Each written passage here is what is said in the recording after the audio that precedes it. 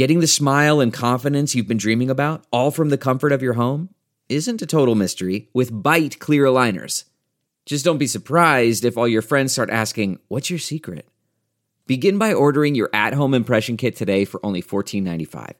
Byte clear aligners are doctor-directed and delivered to your door. Treatment costs thousands less than braces, plus they offer flexible financing, accept eligible insurance, and you can pay with your HSA FSA.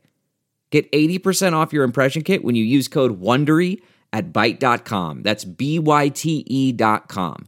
Start your confidence journey today with Byte. Delve into the shadows of the mind with Sleeping Dogs, a gripping murder mystery starring Academy Award winner Russell Crowe. Now available on digital. Crowe portrays an ex-homicide detective unraveling a brutal murder he can't recall. Uncovering secrets from his past, he learns a chilling truth. It's best to let sleeping dogs lie. Visit sleepingdogsmovie.com/Wondery to watch Sleeping Dogs, now on digital. That's sleepingdogsmovie.com/Wondery.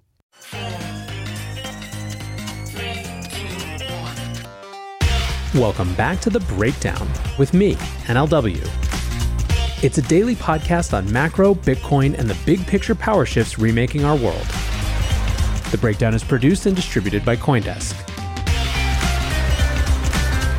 What's going on, guys? It is Tuesday, January 17th, and today we are talking about Bitcoin back over 21,000. Is it a bull trap or are we back? Before we get into that, however, if you are enjoying The Breakdown, please go subscribe to it, give it a rating, give it a review, or if you want to dive deeper into the conversation, come join us on the Breakers Discord. You can find a link in the show notes or go to bit.ly/breakdownpod. All right, everyone, it was a long holiday weekend. I hope you had a great time. And whether you did or not, you will have hardly failed to notice that as those Friday long weekend spirits took hold, Bitcoin was, relative to the last few months especially, absolutely popping off. On Friday alone, Bitcoin moved from under 19,000 to over 20,000. And all in all, Bitcoin finished the weekend above 21,000 for the first time since November. That closed a week that saw more than 20% gains, with multiple days seeing increases of over 5%. The high was put in on Monday afternoon, just shy of 21,500, after holding stable above 20,500 throughout the weekend. This means that the total crypto market cap is now above $1 trillion again. And overall for the month, Bitcoin is showing an optimistic 28% gain so far.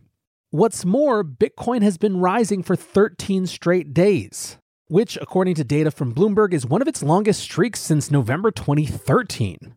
According to Bespoke Investment Group, Bitcoin is trading above its 50-day moving average as well as its 200-day moving average. Its 14-day relative strength index is at 91, which puts it pretty far into, quote, overbought territory. Volume has been up as well, over 150% of the average of the past 50 days. So today what we're doing is trying to parse out what might be driving this price action. And there are, of course, as you would imagine, lots of different themes and explanations. Let's start, as we so often do, with the macro. Last week saw a veritable deluge of macro data points suggesting that the Federal Reserve might be done tightening sooner than previously anticipated. The CPI report last Thursday came in with a slightly deflationary headline print, showing the price basket had decreased by 0.1% throughout December.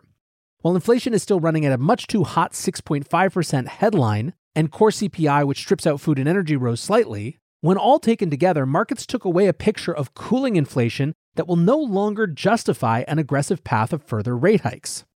Across other data, the most recent Purchasing Managers Index, or PMI, reading showed broad decreases in economic activity for both services and manufacturing. Jobs data remained robust, but below the surface showed decreasing real wages. And while that data is a long way from catastrophic, it has definitely turned and shows all the hallmarks of a broad slowdown in the US economy. In the backdrop of all of this, the US dollar index hit a 6-month low with the 2-month downward trend after seeing multi-decade highs throughout September and October. Given all this, it's not surprising that this rally is not limited to Bitcoin. The S&P 500 is up more than 4% so far in 2023, while the Nasdaq 100 is almost at 6% up. When it comes to Bitcoin, Tony Roth, the chief investment officer at Wilmington Trust Investment Advisors, said, "We're seeing a risk-on movement. Bitcoin at this point is the best-looking house in a relatively flawed neighborhood. There's a good chance Bitcoin will survive over time."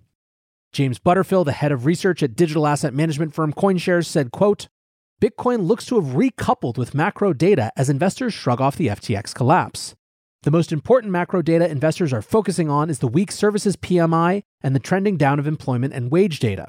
This, coupled with downwards trends in inflation, has led to improved confidence. Well, it comes at a time when valuations for Bitcoin are close to all-time lows.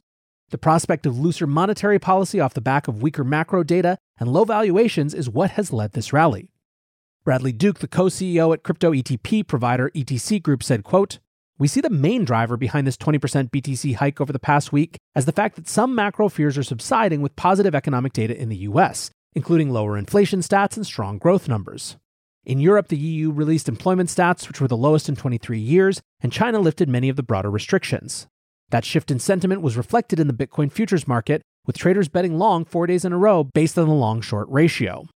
Now, one thing that's missing in a lot of the analysis around this so far is what happens if this broader market move continues. Jerome Powell and the Federal Reserve have said over and over again that they believe that they're going to need to keep rates elevated for a significant period of time. They've also started to shift pretty aggressively into a narrative where stock market exuberance could be one of the determining factors in what they do. In other words, they see markets pricing in a pivot or a shift in Fed policy too early as one of the reasons that they might need to tighten even more. Effectively, in the same way that they think that they need labor market strength to cool off to actually allow inflation to unwind, they need stock markets to be depressed for a little while as well. Is it possible that stock market exuberance changes either the actual percentage rate hike that happens at the end of this month, or at least the discussion that happens coming out at the FOMC meeting? This is something I'm sure we'll be tracking a lot over the weeks to come before that meeting happens. Now, what about specific Bitcoin market drivers as a potential explanatory force? Heading into last week, traders were positioned extremely bearishly. Markets analysis firm Coinalyze showed a massive $500 million in short liquidations from Friday to drive the final push-up over the weekend. Offshore derivatives exchange OKX saw almost half of these liquidations, suggesting a return to leveraged speculation. Bitcoin options pricing over the next 6 months has now flipped positive, with the 180-day put-call skew rising above zero for the first time since the start of 2021. The skew measures the price for bullish call options relative to bearish put options and has been a good measure of market consensus on forward pricing. Deribit, one of the largest crypto options trading venues, wrote in its explainer, quote, "This is a measure of market sentiment and flows because it encapsulates what people are willing to pay to acquire an asymmetric payout on either the upward or downward direction of the market." As we mentioned before, among other signals, Bitcoin crossed the 200-day moving average for the first time since April of last year. And the sentiment wasn't just limited to offshore Bitcoin, but flowed to Bitcoin instruments on the CME or Chicago Mercantile Exchange as well. The front-month futures contract, which is set to expire at the end of next week, gapped higher to hit a 4-month high of 21,535, showing a premium to spot prices for the first time since November. In the past, a lot of crypto moves have been some combination of market structure and macro, but there are still some other interesting, let's say, explanations flying around the Twitter sphere for what is driving this price action, and I think they're worth sharing. A more specific detail on the macro side has to do with the possibilities of the looming debt ceiling negotiation. After the White House declared that they would not give any ground to demands from Republicans earlier last week, Treasury Secretary Janet Yellen announced on Thursday that the U.S. government is projected to hit its debt limit this Thursday, and that the Treasury would be enacting, quote, extraordinary measures to manage cash flow if Congress does not act. While these extraordinary measures do not necessarily represent an acute crisis, they do signal that we've reached the critical point on debt ceiling issues. In her letter, Secretary Yellen said, while Treasury is not currently able to provide an estimate of how long extraordinary measures will enable us to continue to pay the government's obligations, it is unlikely that cash and extraordinary measures will be exhausted before early June. The standoff could last some time longer, however, the U.S. government has never failed to raise the debt ceiling before, as choosing to do so would mean defaulting on government debt. Many in this digital asset space feel like nothing brings more focus on the digital hard money that is Bitcoin, quite like the prospect of an increase in the U.S. government's debt limit. Mark Connors, head of research at Canadian digital asset manager 3iQ, said, quote, "Looming large in our 3-part thesis on digital asset adoption is the juxtaposition of a growing U.S. debt load set against a declining workforce that is aging out. If we don't let inflation cut our debt in real terms, and we cannot grow out of it, expect more of it. BTC is more correlated to debasement than inflation, so not surprised to see Bitcoin lift with the prospects of more debt." Now, this point that Bitcoin is a hedge against debasement, not just inflation in a day-to-day or month-to-month sense, I think is a really important one. Greg Foss also writes, interest costs on federal debt will double this year. Say it with me, debt spiral, fiat debasement is 100% certain. Own Bitcoin. So to the extent that Bitcoin is looking for narratives that go along with this rise that is either short-term macro or driven by market structure, that seems like one that's ready and waiting. Now, what about something closer to home? Another bit of Bitcoin-focused news from last week was that El Salvador has finally approved laws that would allow them to issue their Bitcoin-backed bonds, known as the Volcano bonds. That bond issuance, of course, has some big questions around it, but the meme value is undeniable. This was driven home last week with the El Salvadoran contestant for Miss Universe donning a Bitcoin-themed outfit last Friday. Join CoinDesk's Consensus 2023, the most important conversation in crypto and Web3, happening April 26th through 28th in Austin, Texas. Consensus is the industry's only event bringing together all sides of crypto, Web3, and the metaverse. Immerse yourself in all that blockchain technology has to offer creators, builders, founders, brand leaders, entrepreneurs, and more. Use code BREAKDOWN to get 15% off your pass. Visit consensus.coindesk.com or check the link in the show notes. Next up, it's never too early to start the halving narrative. The next halving, in which the Bitcoin rewards that are paid out to miners is once again cut in half, is due to arrive sometime between March and May in 2024. While every cycle is unique, it's worth noting that ahead of the previous halving in May 2020, Bitcoin saw multiple strong uptrends in 2019 and early 2020 before joining the global meltdown of risk markets at the start of the pandemic. Vijay Iyer, the Vice President of Corporate Development and International at crypto exchange Luno, said, quote, "There are signs this could be the beginning of a new cycle with Bitcoin, as it typically does around 15 to 18 months before the halving." Now, there have also certainly been some accusations of manipulation and beleaguered actors, let's call them, trying to make it all back in one trade, as the meme goes. Custodia Bank CEO Caitlin Long writes, "Don't forget, illiquid markets are easier for manipulators to manipulate than liquid markets. No clue if this rally is sustainable, but be careful.